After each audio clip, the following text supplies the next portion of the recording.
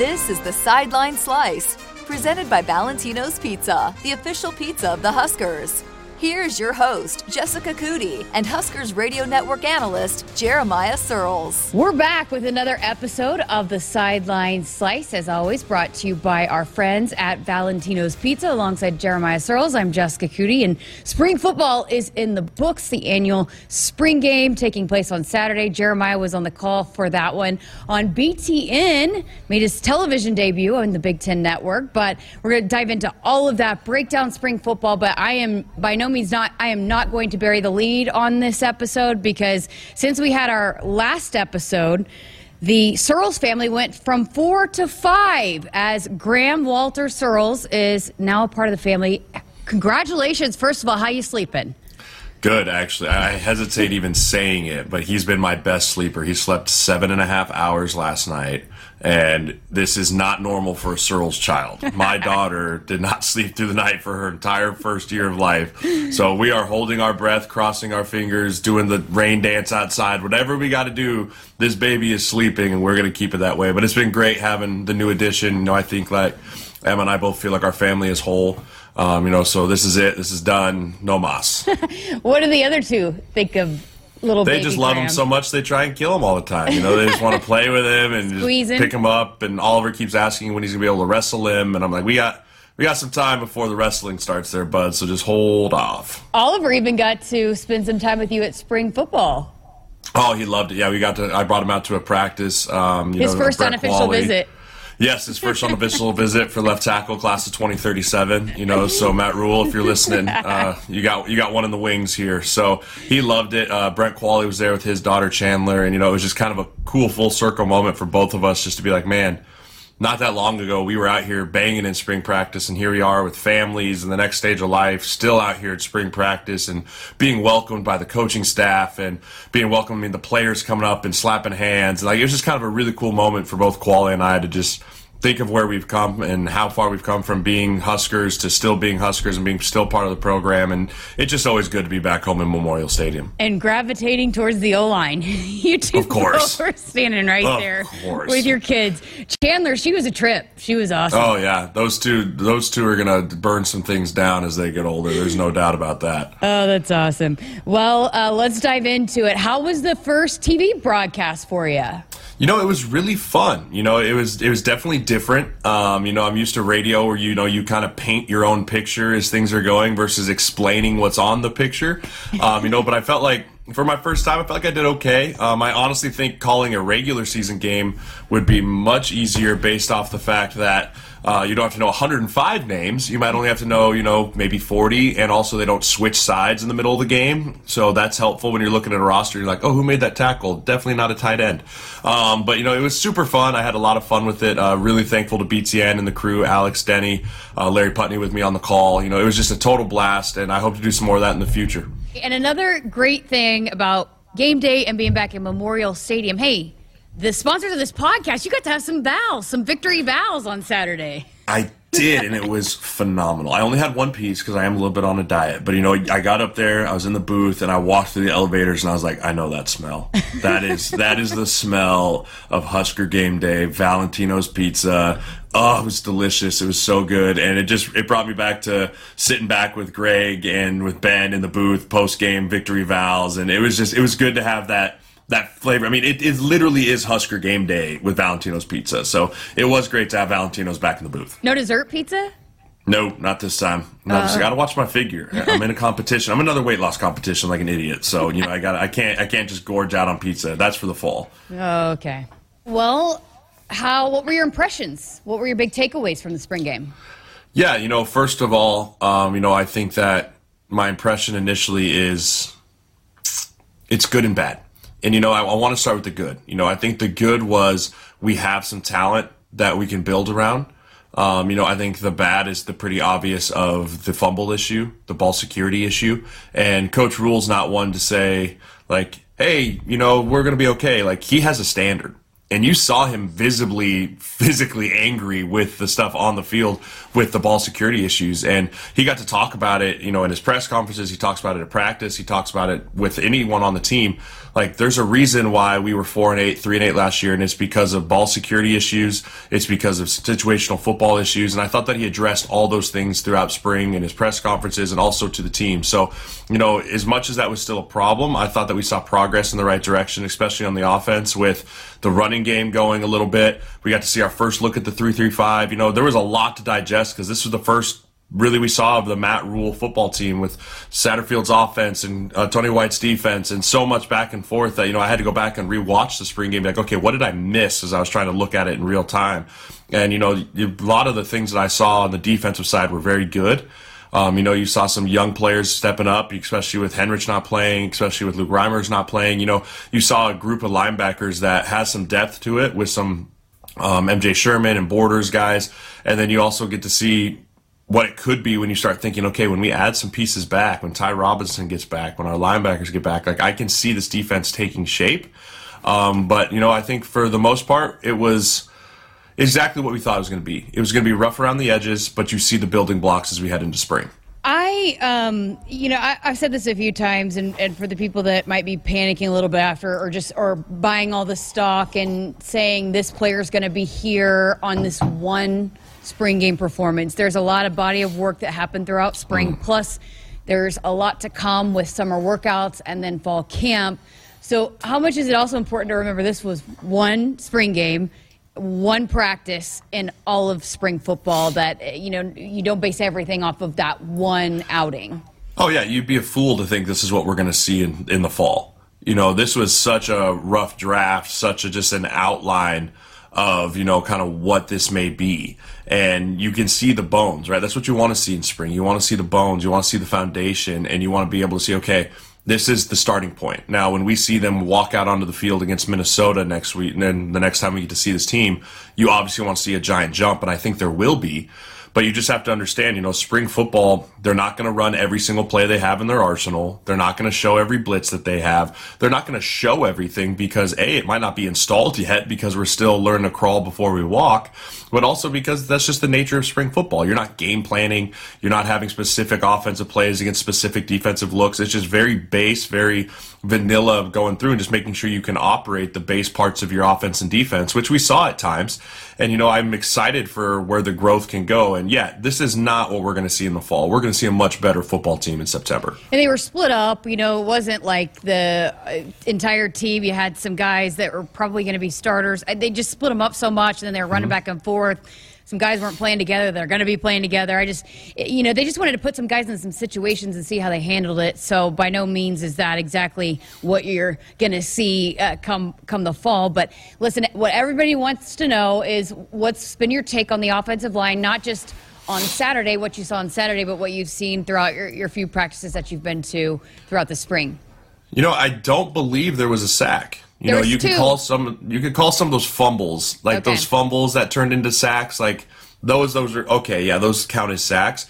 But for me, last year we saw a lot of free runners. We saw a lot of guys getting beat. Like initially, we call those quick beats up front, where they're getting back and the quarterback can't even get through his first progression before he has pressure in his face.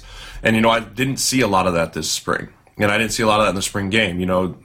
For me, that's a step in the right direction. I really feel like protection is priority when you're talking about keeping the quarterback clean and how do you turn out on turnovers and interceptions. You don't have anyone at the quarterback's feet. You don't have anyone reaching at his arm when he's throwing the football, those type of things. And, besides a couple times, I thought it was pretty clean for protection. Also, you got to see kind of what this offense wants to do with the running the football. You saw a lot of pullers. You saw a lot of split motions. I got to see Nuri pull around and try and kick a guy out, creating lanes. You got to see Fedoni coming in motion. You got to see Billy Kemp coming in motion, Xavier Betts coming in motion. And all those things create confusion for the defense of creating new gaps and those things. But offensive line looked aggressive, looked like they were running off the ball. I think Ben Scott's been a huge addition for us in the middle. I think he's going to be a very good center for us. And you got to remember, we don't have Teddy Prohaska's not out there either, right? So, and then you had guys get dinged, and Nuri was kind of the unsung hero of this game, playing tackles, both guards, and just getting thrown in here. So good to have him back in the lineup as well. So overall, very good impressions. This offensive line, I think Donovan Raiola's taken a big jump with this group being, consistent, being the one coach brought back on staff, I feel like he feels he has a lot of responsibility to make that room great. And I think he does a great job, so I'm really excited for what Rayola's been able to do with that group and the strides that group took in the spring, and they've set themselves up for a nice camp in this fall. We're going to have an episode coming up where we are going to go into the weeds talking offensive line talk, our next episode. So I'll save some of my questions for that, but we did specifically have a question on our text line asking about Ben Scott and said that they were pretty impressed with what they saw to him on Saturday. So can you maybe dive into him a little bit more and what you saw to him in his performance? Yeah, one thing that I noticed right away is, Ben was one of the few guys still in a knee brace, had a little bit of tape on that knee, so I think he was still recovering from an injury that he had in the spring, but yet he still looked very quick at the point of attack. I thought he did really nice reaching those nose guards, getting up on the second level. He had a really nice block where he went up, got on Jamari Butler. Jamari Butler tried to fall back inside. He turned on him and pancaked him, so I saw good aggression. The other thing I saw was everyone was lined up. Everyone was in the right. I didn't see any MAs of guys going to the wrong place. I didn't see any MAs of guys cutting loose in pass protection. And this is a very chaos, confusing defense where guys are going everywhere. So I think he does a really nice job, not just physically, but mentally. He's going to be great being a man in the middle, being able to say, okay, hey, here's where we're lined up. Here's the mic point. Here's the will. Here's our identification. All those things. You have to have that second quarterback on the field, and that's always going to be the center. So I think that he did a really nice job of doing all those things, and again, with limited reps in the spring because he did get dinged. So I think that he's going to be a good staple for us to be in the middle there. I mean, you lose Hickson, who was a good player for us last year, but I think Ben Scott's an upgrade at that position, and I think he could be a potential future NFL player too. Is that your number one pet peeve, when offensive line don't get lined up? Drives me insane. I can't handle it. Like I get irrationally angry. I know you when do. I see O linemen cutting a guy loose, or one guy slides left, one guy slides right, and the three technique runs up there and makes a sack and pounds his chest like he's the greatest thing ever. It's like, no one blocked you, stupid. Like don't do that. But no, and that's again. Fed my soul, filled my heart a little bit to see the center making sure everyone was lined up in the right spots. Oh, that's hilarious. Who flashed to you? Who are some guys that really flashed to you? And not just talking Saturday, because you've been out to practices. Who have been some guys that have really stood out to you as you've taken in some practices? Yeah, and I know we're hoping to get his waiver cleared, but Eric Gilbert, man, that guy is big and physical, and I know he had a couple drops in the spring game, but what I got to see in practice, he had a great touchdown catch. He has really good hands. I don't know if it was a little bit of nerves or just ball gets tipped or whatever, but I think that if he can get that waiver cleared, you talk about a 1-2 punch at the tight end position with Thomas Fidone and Eric Gilbert, and then you also have Borkature, and you have some other young players. You have some other young players that stepped up. I thought the tight end room flashed. They didn't have the big plays. I mean, Borkature had that one nice play over the middle. But from what they do in the run game to how they can protect in the pass game to also how they're getting out in routes, I thought that was a position that maybe not on paper and not on the stat sheet really stood out to most. But from what they just do to make this offense go and how Coach Rule and Satterfield want to use their tight ends in this offense, I think that's going to be a really position of strength going forward for us. And then on the defensive side, I think Malcolm Hartzog was great, as always. I mean, as advertised. And, a lot of those DBs have stepped up, and you could just see the way that they're playing free. They're playing fast. They're using their God-given physical abilities to make plays and close down. And they're all just going to have to get a little bit better at tackling. That's just the nature of the 3-3-5. You're going to have 5 DBs on the field, which the offensive lineman in me scares me a little bit.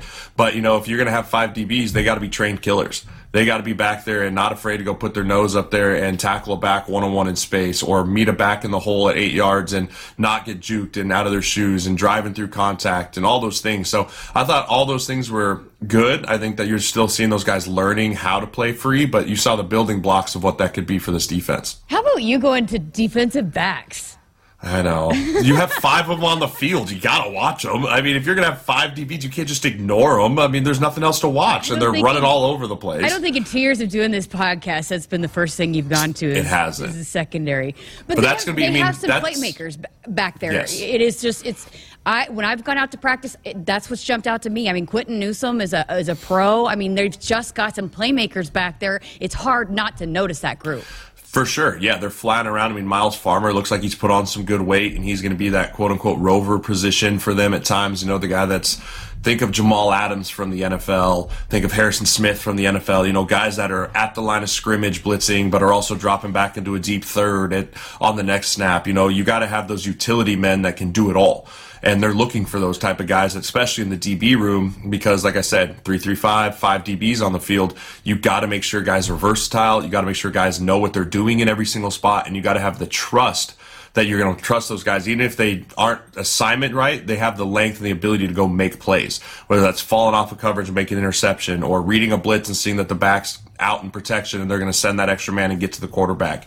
You know, all those things that Tony White talks about, having this defense play free, fast, physical, it's going to start with the DB room. It's just the way that this defense is built. So the DB room really has to step up and lead. I guess, you know, everybody will want me to ask you at this point right now, how do you assess the quarterback situation? Jeff Sims, probably right now, I mean, he was the number one starter. Yep. Casey Thompson on the sideline, hurt. How do you kind of assess where it stands right now? 6 quarterbacks is a lot. You know, I'd be remiss if I said I think all 6 will be here in the fall. You know, but I thought Jeff Sims came out and had a really good showing. You know, I think he's big, he's physical. Coach Rule talks about how he loves having the mobility aspect of the quarterback to be able to escape and create. And you saw it multiple times of him getting out and creating, but also that big, nice physical touchdown run he had down there in the red zone. You know, those are just things that are really put stress on a defense. You know, and then you go on the other side, Purdy, he has a little bit of that mobility piece to him. Harburg obviously is probably the most athletic in that quarterback room from a pound-for-pound perspective, still developing a little bit as a passer. I'd like to see him be a little bit more polished. Again, you didn't see Casey Thompson, who started a lot of football for us last year, who I still think is going to be in a tight battle for the starter. I don't think it's fair to just write him off of how much he's done for this program, how much he did at Texas and all of that. And how Logan experienced Smothers, he is. You know, that's just experience. You cannot... Yeah. You cannot take that for granted. No, quarterback not at that's all. Played a lot of football. Yeah, in the Big 12 and the Big 10, I mean, he understands what he's going to be going in every single week. Logan Smothers, another guy that's played a lot. And then you saw Torres, who had played pretty well. You know, he's kind of the outlier in that room, the true drop back passer, a little bit more polished, has the bigger arm, you know, so it'll be interesting to see how that room shakes out. You know, it's, like I said, it's pretty unrealistic to think we'll have 6 scholarship quarterbacks in that room as things go, but I think overall it's a really good starting place, and we might have the most experienced quarterback room from a starts perspective in the entire country. I mean, Sims, Casey Thompson, Chubba Purdy, I mean, all those guys have started big-time games in Power 5 conferences. So competition breeds greatness. You know, someone's going to rise. Someone's going to be the guy in that room who has the it factor that Coach Rule talks about. And then it's just going to be about competition throughout the year of who can make everyone better and who's going to lead that football team on the offensive side. Valentino's, a slice of home you just can't get anywhere else. What started with a treasured family recipe in Lincoln, Nebraska has become a classic Italian tradition for 65 years. Well, got to ask you about Coach Solich being honored, and there's a lot of things that go around the spring game. They do a lot of things that you can't get done in the fall, but for Coach Solich to get to come back and the way Husker Nation received him, and I talked to him, it meant a lot to him. A lot of former players it meant a lot to. What was your perspective of that and getting to see that done in Memorial Stadium on Saturday? Well, I wish they would have given me a stool in the booth when I stood next to him because it looked ridiculous on camera. This giant, and the camera made me look like I was 8 feet tall and made Solich look like he was 3 feet tall. So wish I would have got a stool. Larry, Greg and I were talking about that too. You just are, you're a big guy. I mean, they literally couldn't even fit the BTN banners behind me. You see like this little sliver of red above the banners. I was like, all right, next time, learn, adjust, and adapt. Let's get the big guy a stool. But no, it was just great getting to talk with him, seeing the reception that Husker Nation gave to him, and Matt Rule talked about it, Trev Alberts talked about it, Coach Osborne talked about it. Like, it was the fans that finally pushed him over the ability to actually come back, and I think that he really embraced that. You heard Coach Rule talk about it, you heard Trev Alberts talk about it, you heard Coach Osborne talk about it. Like, they were like, he didn't want to come, he was very hesitant, and then when Trevor's like, this is for the fans. Like, this is for the fans that love you and want to embrace you and thank you for all of your years of playing, coaching, all of that. That's what pushed him over. I think he really, really enjoyed that experience being out on the field, and then obviously getting the locker room named after him is going to be incredible. And that's actually the first time I saw the renderings of that locker room, and my goodness, that place is going to be an absolute just perfection of a locker room. It's the best you could ask for. It's the coolest one I've seen, and I've been to some cool places. I've seen Oregon, all those. That's going to be one of the coolest locker rooms in the entire NCAA. I thought it was cool, too, that when, just, again, talk about the history and tradition, and Matt Rhule was just going on and on about how awesome it was to get to spend time with Coach Solich. And then I watched a lot of those guys that this was their first time experiencing the tunnel walk and running out in front of 66,000 for the spring game, and how much it meant to them and how cool of an experience it was. Because again, if you have followed college football, you know what the tunnel walk is, you know the tradition here, and for those guys to get to experience it for the first time, I always think that's cool to see their reaction. But then for even Coach Rhule to kind of geek out a little bit, I thought that was awesome too. Yeah, I mean, in our production meeting with Tony White, he was so excited. I mean, he's like, we used to play in front of Mountain West teams where there was 11,000 people in the stands for a game. He's like, there's going to be 66,000 people here for a practice. And I literally told him, I was like, Coach, if you opened every practice, there'd be 66,000 people at every practice. And that's just what makes this place so great. And those coaches are starting to see it. And I think the recruits are obviously seeing it, and the players are seeing it. And when you have this much support for a program that goes from spring football to what it's going to be in the fall, it's impossible not to fall in love with this place from a coaching perspective, from a player perspective, and obviously from a fan perspective. All right, well, let's talk about one of the things that you and I both think probably they'll hopefully try to address in the portal window that's open for, I think, till Sunday. But I think they're going to maybe try to add some depth in the D-line, which you and I both agree probably needs to happen for this team. Yeah. We definitely need some depth. You can't – I saw some guys flash. Obviously we're going to get Ty Robinson back. You have Nash Hutmaker. You have Buckley, I believe, number 88. I apologize, I'm trying to remember all the names that I called out on Saturday. Wynn Jr. You saw some guys that are like, okay, there's some promise there for what they can be, but you need to go into season, especially into Big Ten play, with a solid rotation of 6 to 7 defensive linemen. When you're lining up against the Iowas and the Wisconsins and the Minnesotas that you're going to get a heavy dose of just inside run for 4 quarters, it's not realistic to ask guys to play 60 to 70 snaps and be fresh in the fourth quarter when you need them the most. You want to have guys that can spell for 2 or 3 series and not have a drastic drop-off in production. So I think we're going to go get a little bit of size in the defensive line room from the portal, if I was guessing. And then also you just need some depth on the offensive line, too. I think we have a solid starting group. I think we have a solid backup tackle rotation. But we really need some interior offensive lineman depth for if guys do get dinged. It's a lot of young, unproven players in there. So getting some players in the portal that have maybe started some games at a Power 5 level or even a lower level group of 5, the ability to come in and be depth pieces, compete for starting spots, obviously. But, you always have to have depth because NCAA, NFL, high school football, doesn't matter. It's a war of attrition. It's a war of who is left standing at the end and who can finish strong. And we just got to make sure we have some more bodies in those rooms, that it's not going to be a big drop-off from the 1s group to the 2s group. When I talked to Coach Rhule after the game, one of the things he said, as far as what's next for this team, they have to attack the offseason, all of that. But he said we have to go from being a coach-led team to a player-led team now. What goes into that? How do you become a player-led team? First of all, it requires players to step up as leaders. And I think we've talked about this on the pod before, but being a leader is really hard, especially at the college level. Because when you're a true leader, you're not necessarily always liked by your teammates, because you have to have the hard conversations. You have to have the difficult times of calling someone out who may be your buddy, but he's not up to standard on the field that you expect. But in order to call someone out, in order to be that leader, you have to hold yourself to a higher standard. You can't afford to have a bad day of practice. You can't afford to miss class. You can't afford to show up late to a workout or any of those things. You have to be the pinnacle that people look at you and you are the standard. And I think Coach Rhule's still looking for who those guys are going to be in each room. He's had a lot of praise for guys like Bryce Benhart, a lot of praise for guys like Miles Farmer. And I think that he's trying to find the leaders of each and every single room. Then he's going to try and find the leaders of the offense and the defense, and then really the leader of the team. And you talk about a guy like Garrett Nelson, who was kind of the undisputed leader of that defense last year, and now he's gone. Those are some big shoes to fill. And you have to have where you're policed by your players and your teammates, where the coach isn't having to worry about our guys doing the right things, because if they're not, the players are going to take care of it. We had a good amount of that when I played, and I hate being the guy like back in my day. But, when we played and when I was a senior, we had 4 starting senior offensive linemen. We ran the whole team. We ran the entire team. Offense, defense, it didn't matter. Like, we were the standard setters. We made sure everyone was policed, and it worked out pretty well for us. We won 9 games, ended up beating Georgia in the Gator Bowl for us the senior year.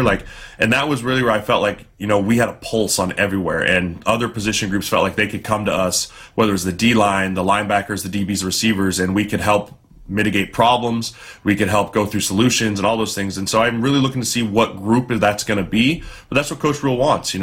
That's what makes great teams great. I noticed this. So Luke Reimer, Nick Henrich, neither one were playing, but they were both doing a lot of coaching on the sidelines. They had clipboards. They were coaching guys up. And to me, maybe that was part of it. The strategy there is getting some of those guys to really feel like, hey, take some ownership in leading the group, coaching the group up, especially some of those older guys that have been around and played so much football. Yeah, another thing that Coach Rule's doing is he's making sure he educates his entire team on situational football. And, I saw it at practice. I saw it at the games. Guys are dialed in at practice of, even if it's not my reps, like, what's the situation and what can I learn from this situation? Whether it's a 2-minute drill, a 4-minute drill, short yardage, red zone, high red, get the first down type of thing, or where's the clock management?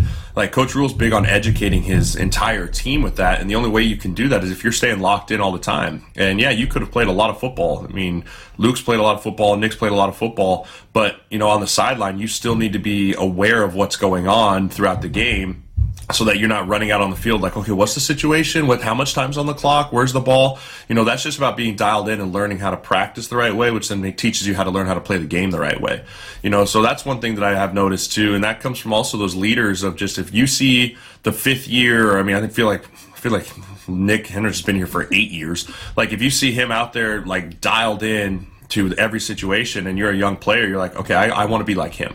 I want to make sure that I'm dialed in as much as him. Like, he has every excuse to be checked out because he's played so much football. He doesn't need to be as dialed in as he is. But look at that guy. Wow. Like, I need to be like that. And that's how you create a culture. That's how you create a culture from the player-led side of it. So, all those things are all good things. They're all in the right direction. I'm really excited about Coach Rule and his staff, and I'm 100% like, these are our guys. Like, no doubt in my mind, Coach Rule and his staff are our guys to lead us to where we want to go. He has a process. It's been proven. He's done it at Temple. He's done it at Baylor. It may be a little bit slower grind than everyone wants, but that's okay, right? Rome wasn't built overnight. But I really see the foundation, the building blocks of what Coach Rule and his staff have put together, and it's just going to pay off for us in the long run. All right, NFL Draft Week. You ready? Woo! Thank the good Lord, it is finally here.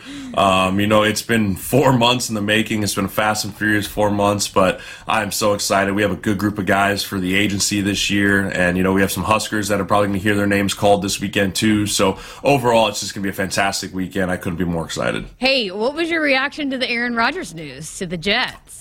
Of course. It was just inevitable. I think the Jets overpaid a little bit for a geriatric quarterback, but, I think that they're in a win-now mode. They felt like they had a top 5 defense last year. They feel like they have some really good weapons on offense. They went and got they have Garrett Wilson from Ohio State, who was extremely good last year. You got that young stud, Breece Hall, who's recovering from the ACL. You add Aaron Rodgers, and I already see it like, well, the East belongs to the Jets, and Josh Allen and the Bills are like, well, hold on over there. We've done some good things here, but, that division went from a one-horse race with Tom Brady and the Patriots for the better part of 2 decades to now there's a lot of good teams in that the AFC East that is going to be a battle, and Aaron Rodgers immediately makes you a contender no matter where your team was at before he got there. Trey Palmer, the first Husker called? Yes. Yeah, I think Trey Palmer is going to be the first Husker called. You don't run as fast as he did and not hear your name called. That's just nature of what the NFL is. You can't teach speed. And with the production that he had last year, by the way, I know it's Trey Palmer. I called him Lewis Palmer on the air, and people crushed me about it. Sorry, I panicked. I know it's Trey Palmer. Trey Palmer, names going on. There's a lot of names flying around, but I think he's going to be the first Husker called. I think Vokalek has a chance to hear his name called as well. And then obviously O'Shawn is going to be probably that late round as well. Just again, long, lean, can run. His production wasn't quite where they wanted it to be. Just this is what I'm hearing from NFL scouts. Again, this is not my berating guy. in full scout mode. But you can't teach some of the traits that he had. You go back and look at his TCU film. So I think there's a chance to have at least 2, possibly 3 names called for the Huskers this weekend. Where's a good fit for Trey Palmer? Where would you like to see him land? That's a good question. I think he fits really well with like a Tampa Bay offense, with a New Orleans Saints type offense. Guys that like I try and mimic him to guys like he kind of has the speed of Chris Olave, not quite as dynamic in how he can get in and out of his breaks, but he's got that speed in that top end. But really, any team's always looking for the ability to take the top off a defense. And he brings that aspect to it. He's a true burner. You saw Kyrie Thornton from Baylor last year, who ran extremely well. People were really mocking him till late in day 3, get drafted in the second because of his speed. So I can see him going and fitting with any of those guys that are still a little bit more the drop back game, not quite as the like RPO type stuff, but guys that want to stretch the field, get deep. And so, no, I think he's going to have quite a few suitors for him come Saturday. All right, well, we'll look forward to talking to you about all things NFL draft coming up. But also, I mentioned this earlier, we are planning on taping an episode. We've had some people ask, I had people ask me after the last episode that we taped, wanting to dive into the offensive line a little bit more, wanting you to really dive into the weeds of that. We talk a lot of offensive line, but we don't really get into all the weeds. So really wanted to put this out to our listeners, our viewers that are watching on YouTube. If you have questions that you really want to know about the offensive line, anything goes. Let's do a full offensive line episode. I know you're down for that, right? Oh, are you kidding me? You might need to block off 2 hours for that episode. We can get deep in the weeds talking about sword protections, inside foot, lead foot, all kinds of fun stuff, hand placement. So, yeah, we'll dive deep into it, talk more about the intricacies of what makes an offensive line great, what makes an offensive lineman great, from the coach all the way down to the players to the depth. So I'm excited about that. Yeah, if you got questions or you got certain games that you're like, hey, what happened in this game, or certain plays, make sure you ping those in the comments, and I'll make sure I can watch the tape, go back, look at those, and we'll just dive headfirst into this thing. Yeah, so submit them in, if you're watching on YouTube, in this episode's comments, or tweet at either one of us, and we will get those lined up. We're looking forward to doing that, and can't wait. We'll line that up soon and keep you posted on that. But I think that's about it. Did we miss anything? No. I think we're good. We covered all of spring football. We covered the draft. This is kind of, you take the football season into chunks, right? You have winter conditioning, spring football, summer conditioning, and then the season. So we're halfway home. We're at the halfway point, kind of a nice break point. Everyone regroups, but now we're really going to start to see what this team's going to look like come into August and September. And I'm really excited. I'm excited to see what this team can put together. All right, best of luck this week. Can't wait to see where everybody lines up, and we'll talk to you again soon. Appreciate it. Go Big Red. For Jeremiah Sirles, I'm Jessica Coody. Thanks for listening to this episode of the Sideline Slice, presented by Valentino's Pizza.